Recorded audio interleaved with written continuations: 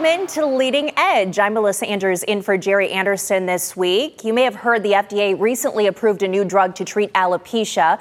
McKenna Reitz is an alopecia advocate and inspirational speaker here in Northwest Ohio. She'll be joining us later on to talk about the drug, how alopecia has changed her life, and an event you may want to attend in support. First, though, 11 Investigates is bringing about change after dozens of reports of sexual assaults at Cedar Point housing. My first guest is WTOL 11 lead investigator Brian Duggar. Thanks so much, Brian, for joining us. Sure, absolutely, of course. So this investigation has taken months. It's brought about change, and we'll get to that in just a bit. But first, talk about how you first discovered that sexual assaults were happening at the employee housing units. Yeah, Melissa, we were looking at old court cases, and I think is related to the Top Thrill dragster, that accident that happened with the roller coaster a couple years ago. And we were trying to see if anybody had sued Cedar Point over it. And what we came across, actually our producer, Silas, he came across this court case where a woman was suing Cedar Point because she said she had been raped in the dorms and that Cedar Point should have known that it was a dangerous environment. And from that point, I said, okay, so we need to reach out to the police department and see if they have any additional reports. So we did. We reached out to the police department, made a public records request for any type of... Sandusky Police. Sandusky Police, to see if they had responded to any type of sexual assaults during 2021. And we were shocked, actually, to learn that they'd responded to 10 different rape assaults from 2021 alone. So at that point, we're like, well, we need to go back 2, 3, even up to 5 years to see how many additional cases there were. So that's kind of the beginning of this discovery that Cedar Point is kind of policing itself. But I know Disney World and things like that, they have their own police department. So did that make it harder? Was it extremely unusual? Is this something that should even be allowed? Yeah, I mean, it really was difficult for us because initially, before we even reached out to Sandusky for those reports, but then we reached out to the Cedar Point Police Department because our thought was, well, Sandusky has 27 reports, maybe Cedar Point has more. And we reached out and the police chief gave us a really odd answer. He said, well, we will look into that and I will give this to our attorney to see if we are required to turn them over to you. And we later learned that they're claiming that they were a private police department not subject to Ohio's public records law. Of course, we don't believe that. We believe they are subject to that, but that is their argument, even to this day, that they do not need to turn over those reports. So kind of very interesting because they are putting themselves out there to the public, inviting people in, but they operate also as a business because they have these kind of private employees. Yeah, they really are. And you think about Cedar Fair owns Cedar Point. I mean, it's about I think a $5.5 billion company. It's a huge company. And going back to the private police department, this is settled case law in the state of Ohio. I think there's a case involving the Cleveland Clinic private police department that came up before the Ohio Supreme Court, and the court rightfully agreed that Cleveland Clinic was subject to public records law, and of course we believe the same thing. So the Sandusky Police Department did know about these 27 reports, though?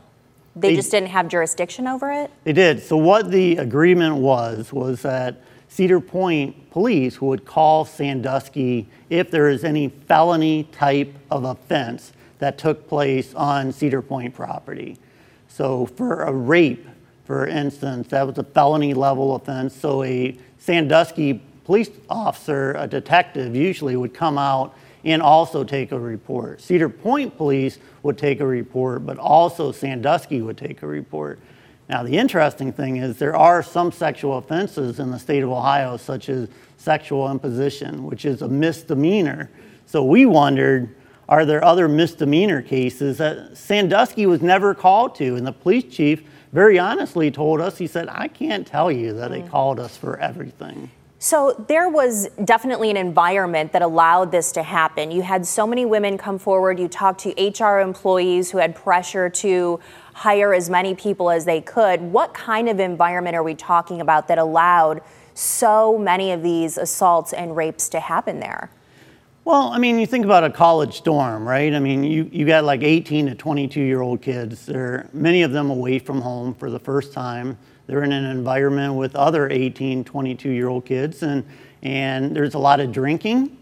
There is a lot of drug use from what we've heard, and there is very little oversight. I mean, people told us over and over, you know, there's RAs on each floor, but oftentimes those RAs weren't, you know, doing any type of oversight. And as far as I know, I mean, they weren't doing room checks for like underage drinking. But over and over, we were told there's rampant underage drinking and drug use, and this was just allowed to go on without any great sort of supervision. And to add insult to injury, at least one woman that I'm aware of, when she reported this to her employer, they've been told, please come to HR, as many companies do if you have an issue. When she did that, her assaulter kept the job and she was let go. Is that right? Yeah, and that was a young woman who reached out to us. She told us that she was trying to do the right thing. You know, she had felt very uncomfortable in dealing with this guy, and he had pressured her and kind of pushed her up against the wall and kind of said what he wanted to do to her, and she just felt very uncomfortable about that. So she went to HR, and her story to us was that HR told her, it's like, yeah, that was completely inappropriate. He shouldn't have done that, but we can't afford to lose him. He's a very valuable employee, and we can't afford to have both of you working here, so we're going to have to let you go. And this was also a story that we had former HR representatives talk to us, and they told us over and over that things like this would happen. People would come to them, and they were discouraged from, you know, they're encouraged to tell the people that, well, maybe you don't want to go forward with this. And you found in your investigation as well, Cedar Point to be less than forthcoming. And I know we have their full statement on our website in several areas. And when we come back from this quick break, we're going to talk more about what happens next. I know that a lot of politicians have spoken out about this, but are they going to take an action about this? We're going to take a quick break, and we'll be right back with lead investigator Brian Duggar after this.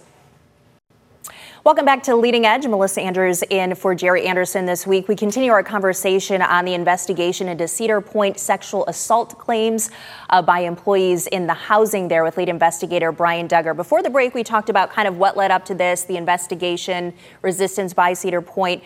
You've had some action as a result of that investigation, and I know it's been hard, especially when Cedar Point doesn't want to talk to you about it. So what results have we seen so far? Yeah, the big action that's happened at this point, Sandusky has actually stripped the police power from the Cedar Point Police Department, which is interesting in itself, saying that they're stripping the police power because Cedar Point, as we've talked about, they claim they aren't even a police department.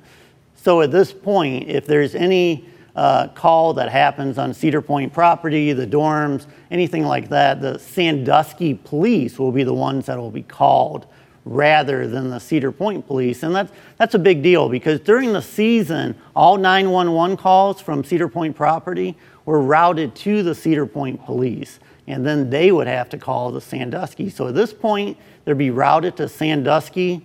So any type of police investigation that needs to be done will be done by Sandusky, and we can be guaranteed that there will be a public record. It seems like Cedar Point wants to be referred to as security when they want and a police department when they want. I mean, it really does. And you look at the Cedar Point Police Department, again, they're called the Cedar Point Police Department. They have a chief, they have a lieutenant, they have sergeants. Their officers have to go through police academy training. They can carry a gun. They have arrest power. They can transport people to the county jail. I mean, these are all things in Ohio. They have to be a peace officer to do this. So, I mean, they certainly, and we talked to several former Cedar Point officers, and they said, yeah, of course we're a police department. So they just don't want to be a police department because then they're subject to more scrutiny. Talk about the victims that have come forward, because a lot of times when you feel like you're the only one, it's very difficult to do that. And so just the empowerment of seeing other women's stories, and then they can speak out and tell their story. Yeah, and several of these women, Melissa, have come to us and said, for years, I stayed silent. I thought maybe I was the only one, and I didn't want to make a big deal about it. But some of these women told us that because we saw the stories and these other people coming forward, I felt emboldened. And, I felt like I should come forward and also tell my story. Yeah, you gave them a voice. And you also talked to several politicians, people in power here in the state of Ohio, saying, what are you going to do about this? We've dug up all this information. Cedar Point's not being forthcoming. Of course, a politician is going to want to say, bad, bad, bad, Cedar Point, we condemn you. But talk about who's spoken out and whether you think that they're going to take, indeed, any real action here. Yeah, Sherrod Brown was the one right away initially said that this is just inappropriate. Cedar Point needs to do the right thing. They need to clean up what's going on in the dorms, and they need to be more forthcoming. And, he spoke out about it several times. But we've also had other people like Marcy Kaptur and Haraz Gambari and Teresa Fedor, and there were many, and some of them actually reached out to Cedar Fair and said, something needs to be done. And the interesting thing was Cedar Fair never responded to these politicians saying that something needs to be done. So at this point, I don't know. There's certainly a powerful voice, but it doesn't seem like Cedar Fair is listening. Do you think that Cedar Point willingly gave the power over to the Sandusky police, or do you think it was forced upon them? I think it was probably forced upon them because I do think that there's probably a lot of Cedar Point officers that are probably not going to be Cedar Point officers anymore because just the way they're streamlining this, maybe they're become Sandusky officers, but you kind of have to wonder what's going to happen with like a chief and a lieutenant and a sergeant. Where do they fit into a police department that's not a police department? Mm-hmm. And unfortunately, we're trying to get these answers from the Sandusky police and the city manager for Sandusky. How exactly this go down? What's going to happen in the future? And they aren't talking to us now either. We have about 30 seconds left. Tell us the work that you see coming in this for you. Well, the big thing for us, even though Cedar Point is they're now declaring themselves the security department, we believe that they still need to turn over the records from the previous 5 years that we asked for at least, but probably even farther than that. Because now they're not subject to the records law because they're a security force, they certainly were for the past several years. And we think we still have a right to those records. And you believe there are more than 28 cases out there? Absolutely. I completely believe there's more. All right. Our thanks so much to lead investigator Brian Duggar. You can find our entire investigation on Cedar Point on WTOL.com and our WTOL 11 YouTube page. Again, you can find Cedar Point's statement about all this there as well. We'll be right back with alopecia advocate McKenna Reitz on a new drug which promises to grow hair back, coming up next. Welcome back into Leading Edge, everybody. I'm Melissa Andrews, filling in for Jerry Anderson this week. As promised, our next guest is joining us right now, McKenna Reitz, here to talk about that new alopecia drug that's available on the market. Thanks so much for joining us, McKenna. Thank you so much for having me, Melissa. So you started your journey with alopecia in 2015. What do you think about this drug now being approved by the FDA for people with alopecia? It is so exciting for our community. Just it gives hope. It doesn't guarantee that it's going to help. We don't know. It's so new, but it just gives that light that so many of us didn't have. There are so many different treatments that are out there, but nothing that was FDA approved. And having that approval has been such a hope within our community. How many things did you try when you were diagnosed back in 2015? I know that it's been a journey up until now for you to get here. Yeah, it's honestly, I can't even tell you how many. It was so, from topical creams, different types of topical creams, women's Rogaine, tried different autoimmune medications that actually made me really sick because it compromised my immune system. Then went to the steroid injections into my scalp for 6 months weekly. But I was so desperate that I exhausted all possibilities. I even went the holistic route, trying vitamins and, trying, foot washes, everything, because I was so desperate. And you're in that mindset that I want to solve the problem and that I wanted to do anything to get my hair back. And then I finally just said, I'm done. Like, I need my body's mind and soul just couldn't take it anymore. And so this is so exciting for people who are struggling and who are needing that light in their life. So do you feel that way still, or would you be willing to try a drug like this and maybe get your hair back to how it was before? Being asked that question today is a completely different answer than I would have given you even 3 years ago, 2 years ago. 2 years ago, 3, 4, 5 years ago, I would have said, absolutely, let's go.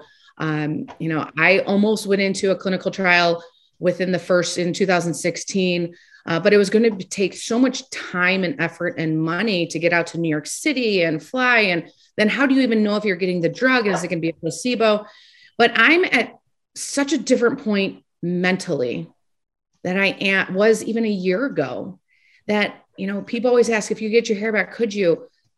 No, I love my life. And I love what alopecia has done for me and for my perspective on empathy and on kindness and on how we treat one another and how we have to look at our own reflection. Too often we are our own worst enemies. And, having daughters, having students, having athletes who are young females who are being bombarded by social media and comparing themselves, it's empowered me to embrace my natural beauty. And it's taken me a while to get where I'm at. It's been an incredible journey, but a journey that I don't want to ever change. And also, I don't know if I could emotionally handle losing my hair again, and so why, do something where I am perfectly happy? I want other people who want to try it to have the ability and the access to that drug. You are a Springfield Schools teacher, you're a volleyball coach, you're an inspirational speaker. You have such a message of self-love and encouragement. So what you're saying is, without alopecia, you may not be where you are today in this journey and inspiring so many other people who have this condition. I truly don't believe so. I've been on an amazing journey in life so far. I've been empowered by so many amazing men and women, teachers, coaches, my parents, my family, my friends, my teammates from college. But, life has to throw us challenges, and it does. And it's just called life. And I'm very, very fortunate that no longer is life happening to me, it's happening for me. And when you're able to change that mindset and just accept it, the possibilities are truly endless. So many people are going to hear that message here this morning. What do you hope to accomplish with your upcoming Alopecia Night? I know this is the 4th Alopecia Awareness Night. You're teaming up with the Cleveland Guardians. What are you hoping people will get out of this? The biggest thing is bringing awareness. A portion of the ticket proceeds go to the National Alopecia Areata Foundation. But the biggest thing is to bring our community together. Last year, I met some incredible kids who had never seen another human being bald or with alopecia before. And that's what it's all about, is to show others that we're not alone. Regardless if you have alopecia or not, we're on this journey called life together. And, even parents, my parents being able to interact with other parents of children who have alopecia, being able to talk and being able just to spread love and spread awareness and team up with, one of my favorite baseball teams of all time is always an amazing thing too.